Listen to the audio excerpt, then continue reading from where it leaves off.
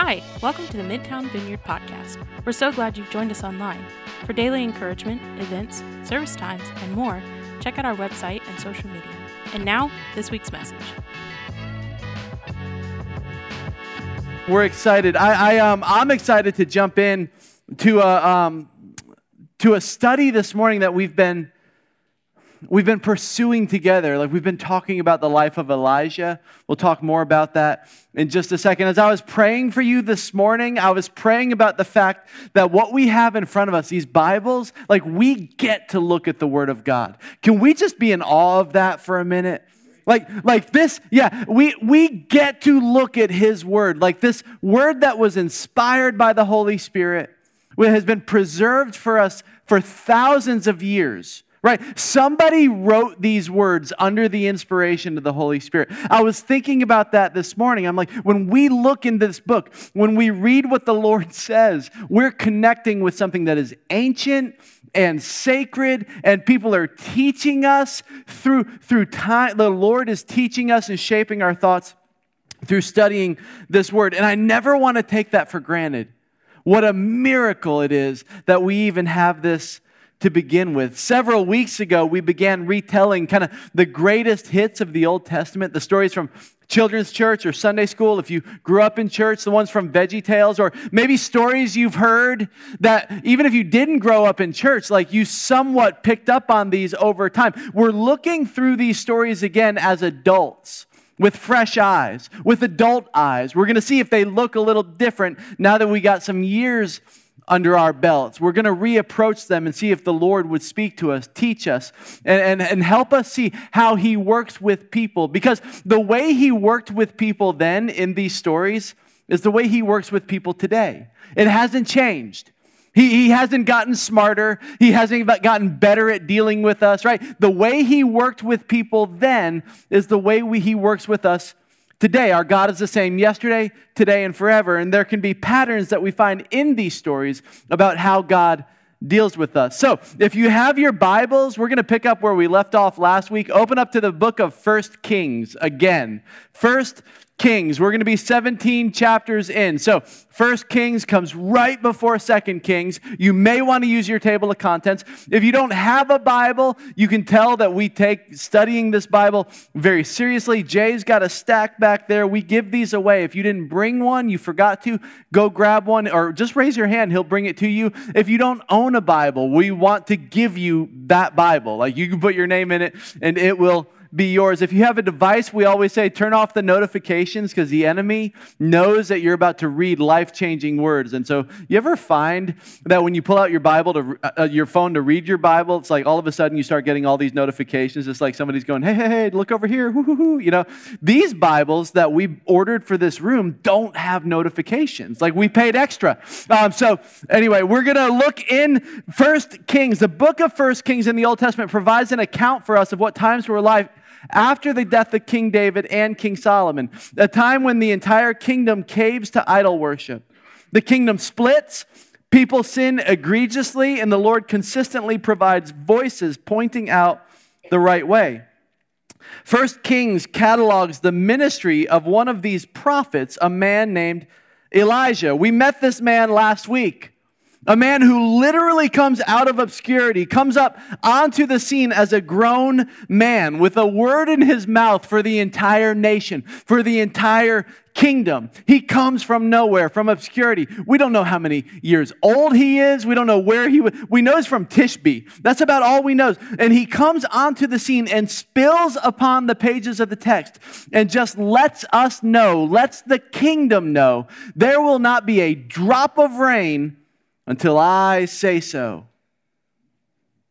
And that's a death sentence, especially in an agricultural society. So after giving this word, we talked last week about how the Lord led Elijah, you guys remember this, to a brook. He cared for him there in this supernatural way. Despite there being a drought in the land, He fed him supernaturally through the careful instruction and care of ravens, scavenger birds, who brought food to him twice a day.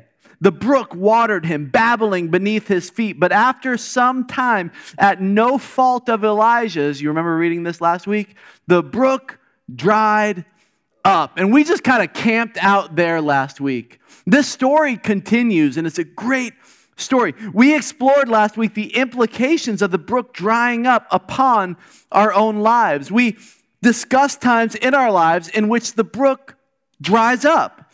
These may not be bad times. They may instead be times, we said, of transition, times of continued progress, and times of continued journeying with the Lord. Times when the Lord is leading us into new seasons of life. He uses the dried out brook as a road sign to redirect us. What's tricky, and we scratched the surface on this, but I want to go a little bit further with it today. What's tricky is we may not always recognize it as such. We may bang our heads against a dead end thinking that we can get the brook to turn back on. So how do you know when it's God? What are the indications that it is God who is working and not just yourself? How do you know when the Lord is leading you and not you leading you? How do you know when what you are experiencing is the result of your own choices or your own responsibility or irresponsibility? We're going to have these questions somewhat answered, somewhat illustrated this morning in the life of Elijah, because the way God worked with people then is the way he works with people now. And while there's no tweetable fortune cookie statements in here that answer our questions, there are some deductions that we can make about the character of God and the way that he leads through change as we study this story. So let's pick up in the verse that became sort of our mantra last week, verse 7, chapter 17, verse 7. The author writes that sometime later, remember this, the brook dried up because there had been no rain in the land. What we see here in this verse is that often new seasons in our lives come as the result of crisis.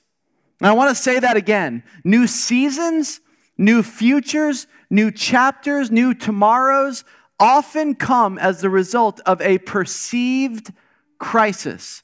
Something that is perceived by us to be a crisis, some disruption, some disturbance, some catastrophe, some end to what has always been normal to us, what has always seemed predictable. We see that in this story. You are humming along in your humdrum, uninspiring, unsurprising, scheduled existence. The ravens come at 9, the ravens come at 5. They bring meat and bread, and the brook babbles. Then tomorrow, the ravens come at 9, the ravens come at 5. They bring meat and bread, the brook babbles. And then the next day, the ravens come at 9, the ravens come at 5. They bring meat and bread, the brook babbles.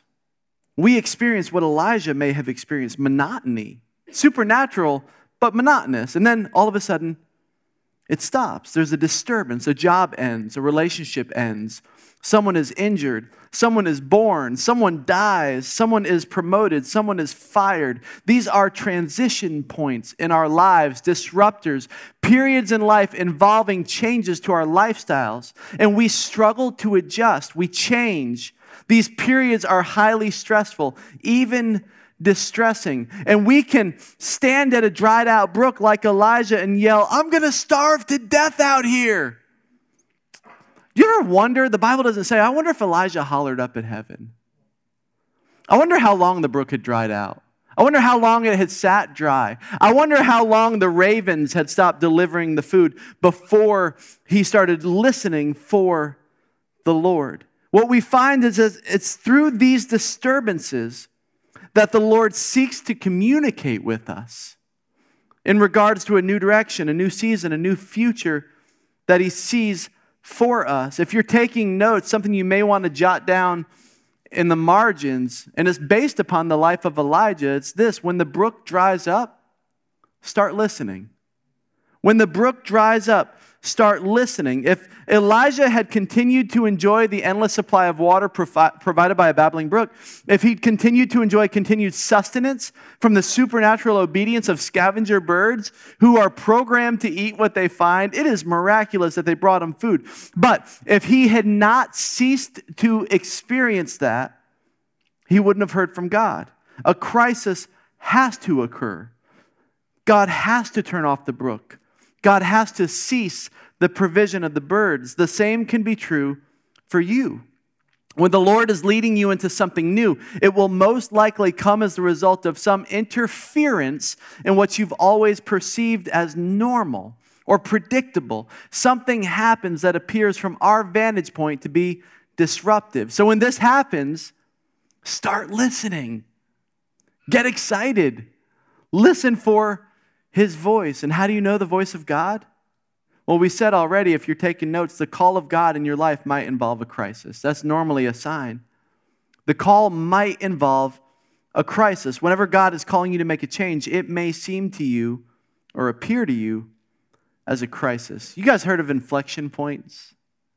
In mathematics, they call an inflection point a point on a curve at which the change in direction of the curvature occurs. I may surprise you as being kind of a math whiz. I'm just joking. I'm not good with numbers.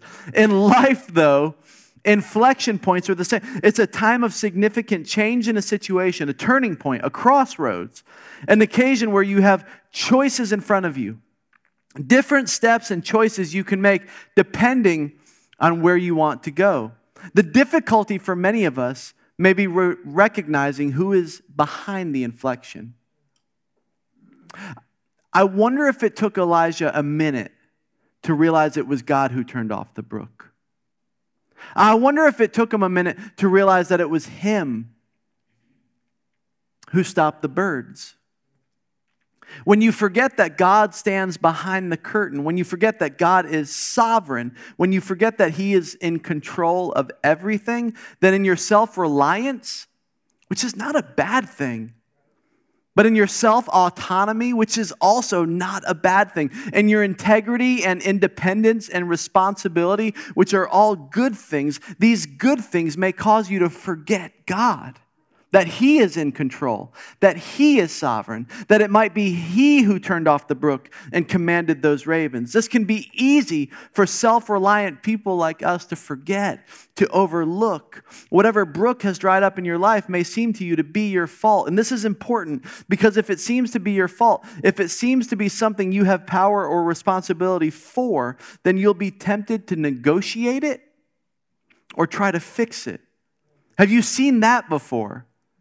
Literally, people banging their heads up against a wall that the Lord closed, not realizing it's Him on the other side of it. And we end up unintentionally fighting against God, pushing back against God, opposing God, all in the name of being godly. People like us, self-starters, independent, no-handout people, we can be slow to realize that it's God in some cases orchestrating the thing that we're pushing back against. There are untold seasons of my own life when I failed to recognize God was drying up the brook. So I began fighting and negotiating and almost like trying to sweet talk the brook into flowing again, right? I began chasing after and pleading with birds, ravens. Could you please bring me some food again? Convinced it was my fault. In retrospect, what I should have done is asked God, why are you drying up this brook? Because it comes from a good place, a place that is heralded and valued in our culture. America is a self-starter, pull yourself up by the bootstraps society. But in this way of thinking, which is good, too much of it can be dangerous. And we begin to give ourselves too much credit. We assign ourselves way too much blame. Have you ever noticed that? And sometimes I think we just need to remember, we just need to know that you are not strong enough to thwart God's will or tie God's hands. Isn't there some kind of relief there? You are not so powerful. You are not so strong that you can thwart His will or tie His hands. If you could, that would make you God. And believing turning the brook back on is under your control is dangerous and can lead to some dangerous places. Now, I want to be clear. Some disturbances we experience in life are crises, and the Lord is not causing them. What we have to be careful with is assigning them to Him. While He might not be causing them, the Bible does teach that He does allow certain things. And there's a big difference there between causing and allowing. Some disruptions in our lives are caused by God. And if he causes them, he'll use them. But some are allowed by him. We see that in Job's story. There has to be a permission that is sought first. And the Lord allows those things. And the Bible teaches too, if he allows them, he will use them. He will use them to shape you. But many of us are slow to recognize the God behind the crisis, so we respond directly to the crisis. We immediately begin negotiating a solution. We desire to remedy the situation. The brook dried up. God, you gave me this job. And now it looks like this job is coming to an end. God, let me see if I can fix this. Imagine if Elijah had done this. The brook dries up. And he begins going to the brook and trying to get the brook to turn back on. He would have wasted away out there in the desert trying to get that thing flowing again. The ravens stopped bringing him food. He could have chased down ravens and tried to plead with them, please give me more food. But he would have died of starvation out there. Oswald Chambers once wrote that when the Lord is leading us to take a step that we're not willing to take, when he's leading us to move in a direction that we're reluctant to move in or unwilling to move in, he will often make things increasingly difficult for us until we have no choice but to change. Often he'll make it harder and harder for us to stay where we are. He'll make it more and more unbearable to remain where we are till we have no other choice but to move. We can be slow to recognize his providence or his direction from behind the curtain. And so instead, in our own power, we begin trying to fix the problem. And this is dangerous. We're going to get back to the story. We're going to see all of this illustrated in just a minute. The danger of us for remaining in toxic or even abusive situations, whether it's a relationship that you don't want to see come to an end, a job you don't want to see change, a family situation that is destroying you from the inside out. The danger of these toxic systems is we can trick ourselves into believing that we're just one or two good conversations away from things getting better. And we can stay at that dried out brook and starve to death in the process. Oh, you don't know him like I do. It's about to change. He just had a bad season. Oh, you don't, like, if I can just, man, we had a good conversation last week. I'm praying that we'll have another good one this week and things will turn around. And we stay in these toxic environments that the Lord has not asked us to stay in. And we hurt ourselves. And the scars of those toxic situations can last a lifetime. Imagine if Elijah had done this. He would have wasted away into an emaciated skeleton had he stayed at that brook when God said leave. He would have wasted his time pleading with brooks and talking to ravens. And so finally, verse 9, he left. 1 Kings 17:9 says, the Lord told Elijah, go at once, circle, underline, at once, to Zarephath in the region of Sidon and stay there. I have directed a widow there to supply you with food. I'm chuckling. I can't help but chuckle because there's so much here. You almost don't know where to start. If you're Elijah, we said this last week, you say, what? Zarephath?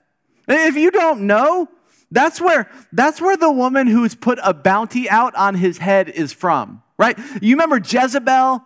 She's the lady in the Old Testament that was like so ungodly that no one names their kids Jezebel today, right? That name is off limits. I predicted last week, and when I said that, I was like, somebody's going to email me this week and be like, I have an aunt named Jezebel. No one did. So as far as I know, there's no one named Jezebel. And she's why. And God goes, hey, the brook is dried up. I want you to go to her hometown. If you're Elijah, you're like, wait, hold on. I don't think I need to be hanging out in the hometown of the lady who wants to kill me. And God goes, I've directed a widow there to supply you with food. Okay, maybe you don't get, widows in this day and age are poor. Like notoriously poor. Not to mention, we're in a drought right now, God. Everyone's poor. Nobody. So everybody's poor during a drought, and a widow is the poorest of the poor. So how is she going to provide for me in a drought? No offense, God, but it makes more sense to me to wait beside this dry brook. It seems like a smaller miracle for you to use a dry brook and birds flying in from nowhere, my order, right? God's voice, doesn't it often sound strange? You're like, wait a minute, is this God? Okay, did I hear you right? A widow in Zarephath? Okay, I think that's God's voice. How do you know when it's his voice? How do you know when it's not just your imagination? If you're taking notes, I thought you might write this down. And this is based on a work by Oswald Chambers. God's voice, the call of God in your life, is not always clear. The call of God in your life is not always clear. And I think this is important to say because sometimes we come into our relationship with God looking for a roadmap, thinking that he's going to give us a set of directions, right? But it's not always clear. It does not always contain a roadmap. In fact, most times it does not.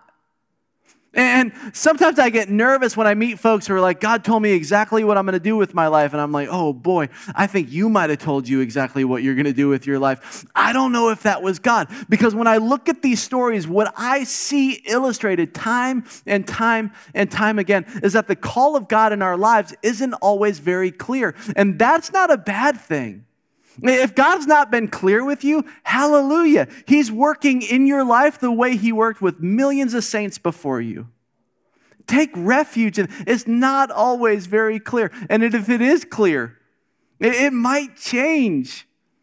Like he might call you to something else. You might write your plans in pen and he goes, oh boy, you should have used a pencil, right? Like when Elijah's looking out of his situation and God goes, I want you to go to Zarephath. And he's like, okay, where? And he's like, and there's a widow there. He's like, okay, who? Like this makes no sense because it's not always clear. But Elijah has learned something about God and he's learning something about God.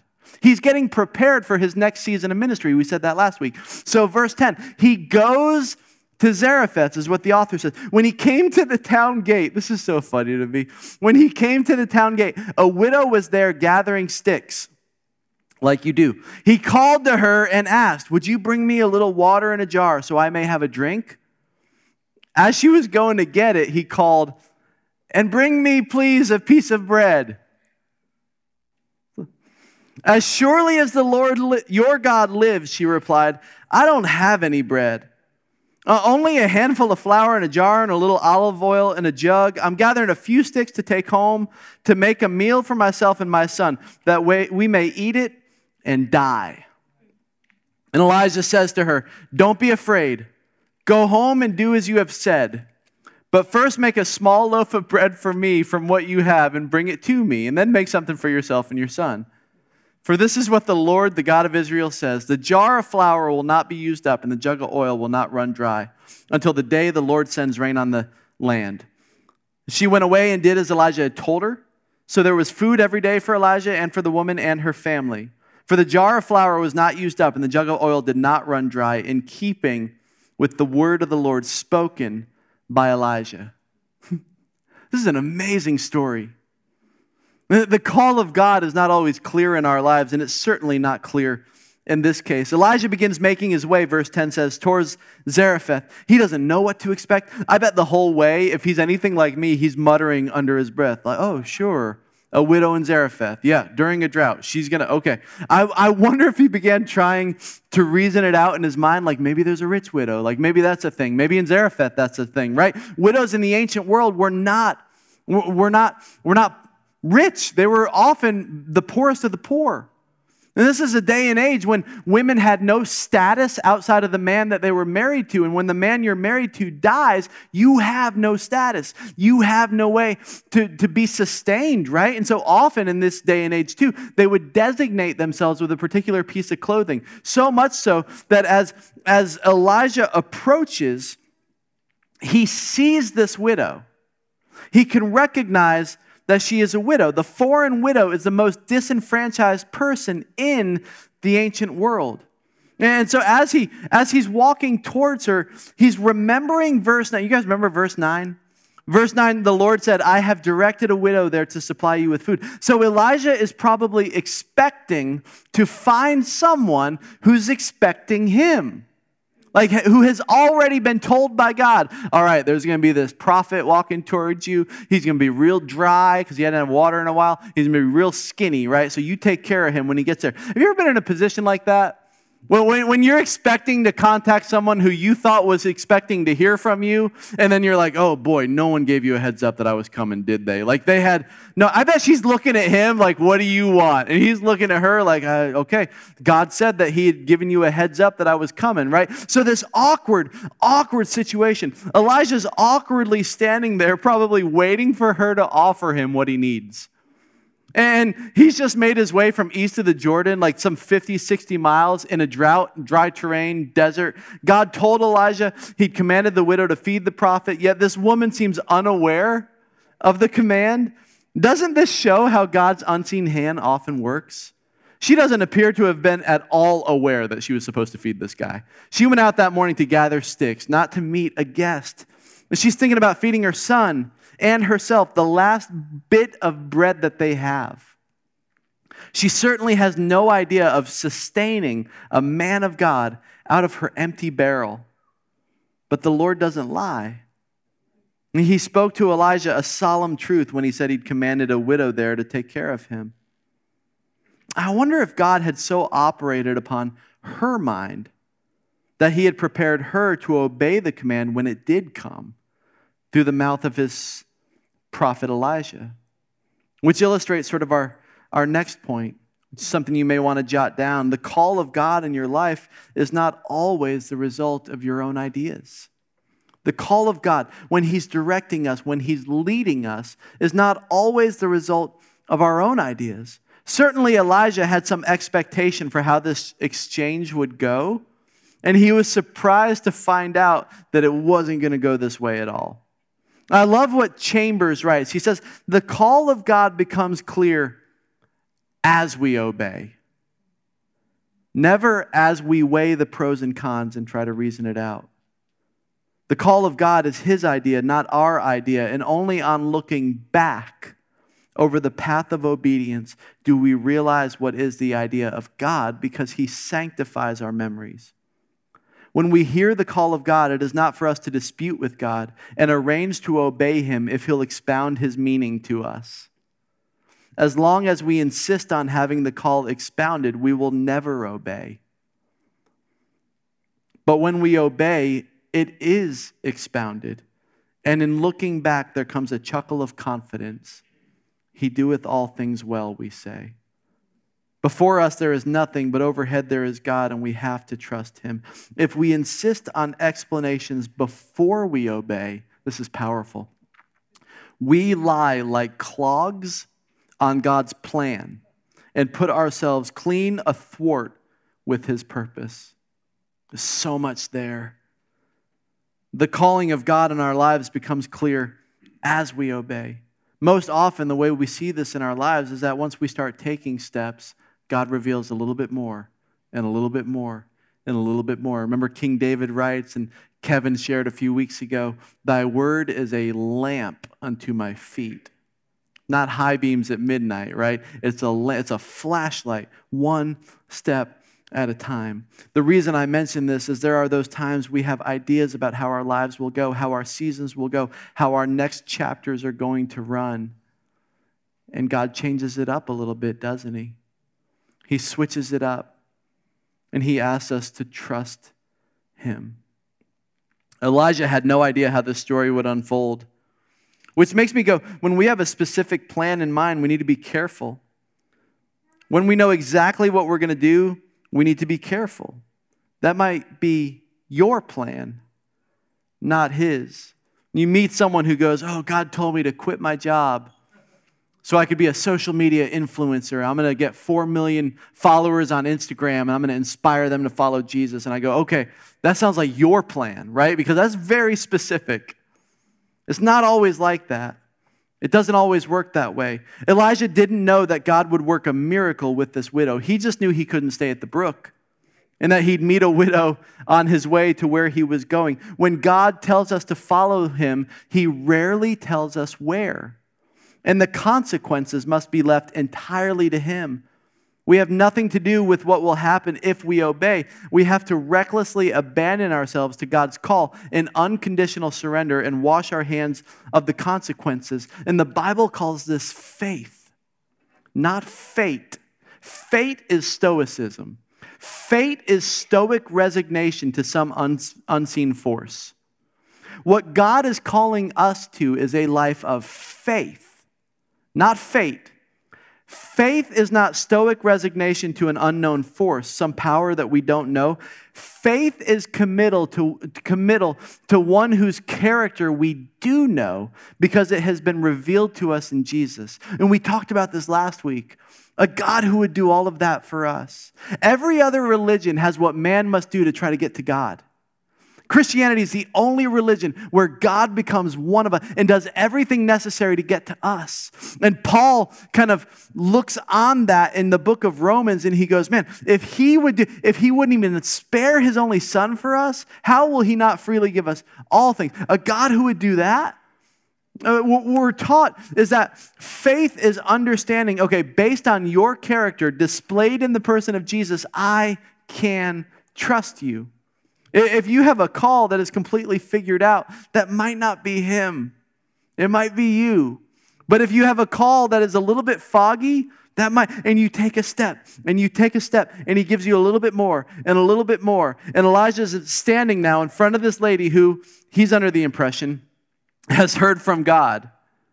And maybe it was a canary in the coal mine type of situation. Maybe he was looking for a sign that she had heard from God. So he asked for a glass of water, which is so funny to me, in the middle of a drought, of a dying widow. Verse 10, would you bring me a little water in a jar so I may have a drink? It doesn't say it, but don't you imagine there was a little side eye there? Like, seriously? Like, who is this guy? A little side, like, okay, water in a drought from a widow. Let me just go get your water, right? Common sense and circumstance told Elijah this widow would not give water so generously to a stranger in the middle of a drought, but faith made him ask. See, I came into this story thinking it was a story about the faith of the widow, and it does become that. But it starts as the faith of Elijah, and Elijah who has to put his faith into action. He's learning some things about the faithfulness and the provision of God when he takes steps in faith.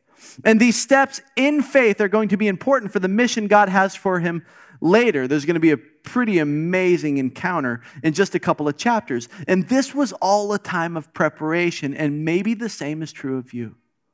These little steps along the way, God is using to grow your faith, to strengthen your faith for what he has for you later. Don't minimize, don't underestimate what he's doing in your life right now. Elijah is going to need to be strengthened in his faith for the journey that he has ahead, the mission that God has for him. He's going to play a pivotal role, you guys may know this, in the nation of Israel and all of Scripture. It's one of the most epic encounters in all of Scripture.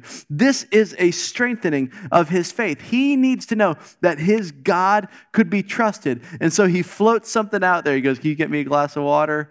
And he braces. She's going to hit me. Verse 11, as she was going to get it. This is so funny to me. He takes one step and then he's like, oh boy, I got to say it now. I got to say it. Clearly God didn't tell her I was coming. As she's going to get it, he calls the nerve. He goes, and bring me a piece of bread too. And this request, you see it in the story, this request sends her over the edge. This was certainly putting her faith to an extraordinary trial, to take and give to a stranger of whom she knows nothing. You remember? She whips around. Verse 12, as surely as the Lord your God lives, which is powerful. She's distancing herself. She's like, all right, hold on. Like, okay, I was going to give you water. Like, I didn't know if I was going to give you water, but I'm willing to give you water, and you just asked for bread. So she whips around. She's like, as surely as the Lord, your God lives. Your God's what got me into this mess. Your God's why I ain't got no water. right? Your God is why I'm out gathering sticks so that my son and I can begin dying. That part really strikes me, by the way. And she's saying, we're going to make I'm getting sticks so I can make a fire. We're going to bake some bread. We're going to eat it, and then we're going to die, right? But think about it. They're not going to eat it and then die. They're going to eat it and then begin to die, right? They're going to begin to starve to death. This is the beginning of the road for them. It's a long road to starvation. It's a long road to death by starvation. She's about to undergo something horrible, horrible. She's going to eat the bread, and that's going to be it. And then in a day, her son is going to say, Mom, my stomach hurts. I'm hungry. And she's going to have to say, I know. We don't have anything else. And then in another day, he's going to say, Mom, my stomach hurts. I'm hungry. They're going to begin to starve to death. And that could take a while. They'll eat, and it'll be their last. And she says all this to him. Verse 12, as surely as the Lord your God lives. It's almost like she resents this God. I don't have any bread. Only a handful of flour in a jar and a little olive oil in a jug. I'm gathering a few sticks to take home and make a meal for myself and my son, that we may eat it and die. Circle and die. It's more like and begin to die. And she'll have to watch and wait as they die. She'll have to watch and wait her son die. In verse 13, Elijah says to her, don't be afraid. I love that this is God's first word to the widow through Elijah. One of the most repeated commands in the Bible. Don't be afraid. Don't be afraid. Go home and do as you have said. But first, make a small loaf of bread for me from what you have and bring it to me. And then make something for yourself and your son. For this is what the Lord, the God of Israel, says. The jar of flour will not be used up and the jug of oil will not run dry until the day the Lord sends rain on the land. Her present crisis made her afraid. And God wanted to put away her fear and replace it with trust in Him. This, I think, is where we begin to see the transference of faith in God from Elijah to the widow. This begins to become the story not just of Elijah's growing, strengthening faith, but now hers as a result. God chose this woman, but He chose her for more than a miracle. He chose her for service. And so Elijah makes an audaciously bold request because God told him to. He told him that he would provide a never-ending supply of food for the widow, her son, and Elijah himself. He asked the widow to put her trust in the great promise of God. And that's a tall order. And if you're reading this for the first time, it's like, okay, you're hanging on every word. You're like, is she going to do it? Verse 15, she went away and did as Elijah told her. So there was food every day for Elijah and for the woman and her family. For the jar of flour was not used up and the jug of oil did not run dry, in keeping with the word of the Lord spoken by Elijah. I read this as a kid and I'm like, wait, she actually did it? She took a step. And it's the same step that Elijah took, a step that involved a crisis. Remember what we said about God's call on our lives. It usually starts with a crisis. She takes a step that involves a crisis, same one Elijah took, a step that wasn't clear. She doesn't know this is going to happen. This is not how she would write the story. A step that wasn't the result of her own ideas. She didn't say, you know what we should do? We should bake some and give it to the prophet, and I bet there will be some left in the jar, right? She doesn't manufacture the steps. She doesn't engineer these steps, but these steps show complete trust in the Lord. They put her faith, what little there might be, into action. Faith in the Bible, we've said this before, but if you want a definition for it, is trusting God enough to do what He says. Trusting God enough to do what He says. The emphasis on the word enough, because sometimes it's just 1 foot out over that line, huh? And I think for her in this story, it's just one. She doesn't know if she can trust Him, so she trusts Him enough. Just enough to do what He says. Just enough to bake that bread and give it to the prophet. And it's a miracle as a result. A miracle of daily bread is what Jesus prayed. The miracle of having just enough for just the day they were in, and then the next one, and then one after that. What we're going to find as the story continues, as you read on, is that in coming time, this boy that the widow has to look after, he dies. And he's resurrected, spoiler alert, by Elijah. And there comes to be a chain reaction of faith in this story. A chain reaction of Elijah leaving the brook, walking out into the unknown, but guided by a known God, a God whose character we know, displayed in the cross. And his faith, the strengthening of his faith, the steps that he took in order to grow his faith, ends up becoming the faith of a dying widow. She receives faith. She comes to faith. And her son comes to faith. Isn't it true we never know what lies in the balance of our faith? Or maybe who lies in the balance of our faith or our obedience? When God calls us to take a step, and it's scary, and it involves a crisis, and it's not always clear, and it's not the result of our own ideas as we weigh out the pros and cons or maneuver. It's not the result of our cleverness or shrewdness when we take that step. We never know who we might inspire along the way. I would argue that in this story, the faith of the next generation happens as the result of this generation.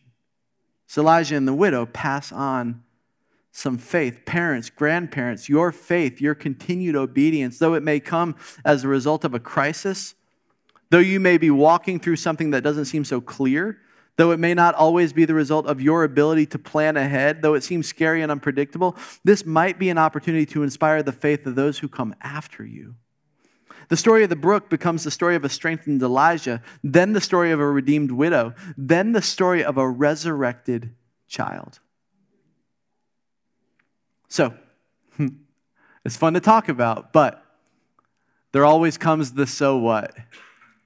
You know, in the Bible, it's so interesting. When you read these stories, I get caught up in the what. I love the what. The what is the description of the story. This is an amazing story, but we covered the what. There's always a pivot to the so what.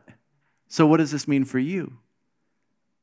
So maybe some questions. What step are you afraid of taking? What is it that God has put on you? Something that he's calling you to that you've been kind of going, I don't know. Guys, your crisis, your present crisis might be the gateway for someone else's faith. When we see that in the story, your disruption might be an opportunity. Your dry brook might set the stage for a grand display. All of that is true here. If you trust God enough to do what he says. So the question becomes, God, what do you say? What are you asking me to do? What are you calling me to? So on this dreary, gray, daylight saving Sunday, I'm going to ask you to do me. Can we close our eyes for a second? Some of you did a while ago. It's cool. I get it. I know you've been praying. I want to ask, what is God saying to you through this story? So we agreed at the beginning of this that the Lord speaks through his word. What is he saying? What step are you avoiding? What dry brook are you trying in your own power to retrieve water from? What raven have you been chasing or shouting at? What is God calling you to? Is there a change up ahead that you're afraid to make? In your attempt to make things work, could you have unintentionally been squaring off with a God who's purposefully keeping things from working out in hopes that you'll make a change? Could the faith of somebody else be hanging in the balance?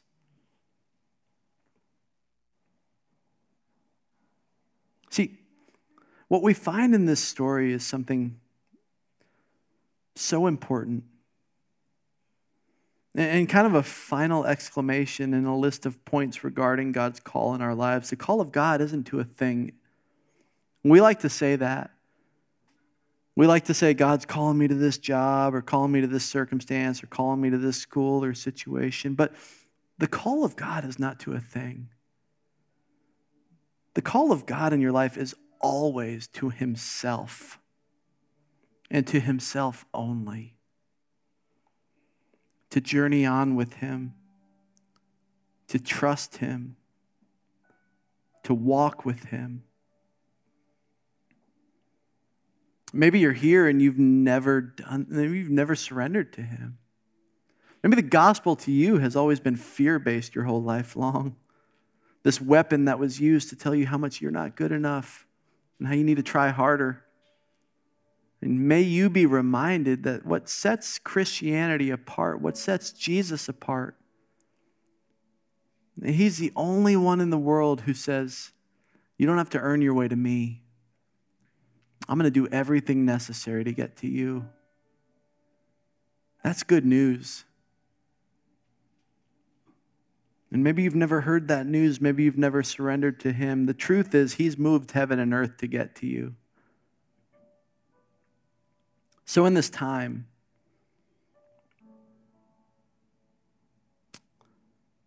here at the end, we say every Sunday, there is a world out there that is waiting for you. As soon as we say amen and go out these doors, it's off to the races again, to a world full of noise and responsibilities and to-dos. And we feel called every Sunday to just carve out one moment, this one, to just pause and to ask that question, God, what are you saying to me? What are you saying to me through this message? And in keeping with that, we've created different ways to respond just so that you can have a tangible interaction with the Holy Spirit. There's these kneelers at the front where you can come to pray. We'd invite you to do that in this time. There's a table off to my left, your right, with a white tablecloth where the Lord's Supper is prepared for you. If that's something that you'd like to do, we do it twice a month here together as a family, but if you need today to remember, as Jesus says, to arm yourself for the battle, it's another way to respond. You can light a candle up here in prayer. There's nothing special about these candles, but something about placing our hands and moving them. We have connect cards that Jay's already told you about, if we can pray for you about something. Or maybe the Lord's calling you to baptism. It's something that you just haven't done before, a step you've been unwilling to take. You can indicate it on that card and we'll contact you. You can pray right where you are. You don't have to leave your seat at all. Or you can pray with others. Just grab the hand of someone next to you. Again, our goal is to simply give you a time, a moment before it all starts back up, where you can take inventory of what the Lord's saying to you. And after just a minute or two, we'll close in a song. And then Ashton will pray over us and she'll say amen. And if it's your first Sunday with us, that's how we close. You're free to go at that point. We've enjoyed worshiping with you. We hope to see you back.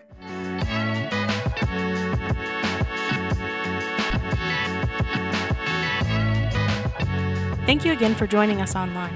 We hope you enjoyed the message. To connect with us, you can follow us on Instagram or Facebook. For more information on who we are, check out our website, midtownvineyardchurch.com. We'd love to hear from you. Make sure you leave us a review or drop us a comment. Until next time, have a great day.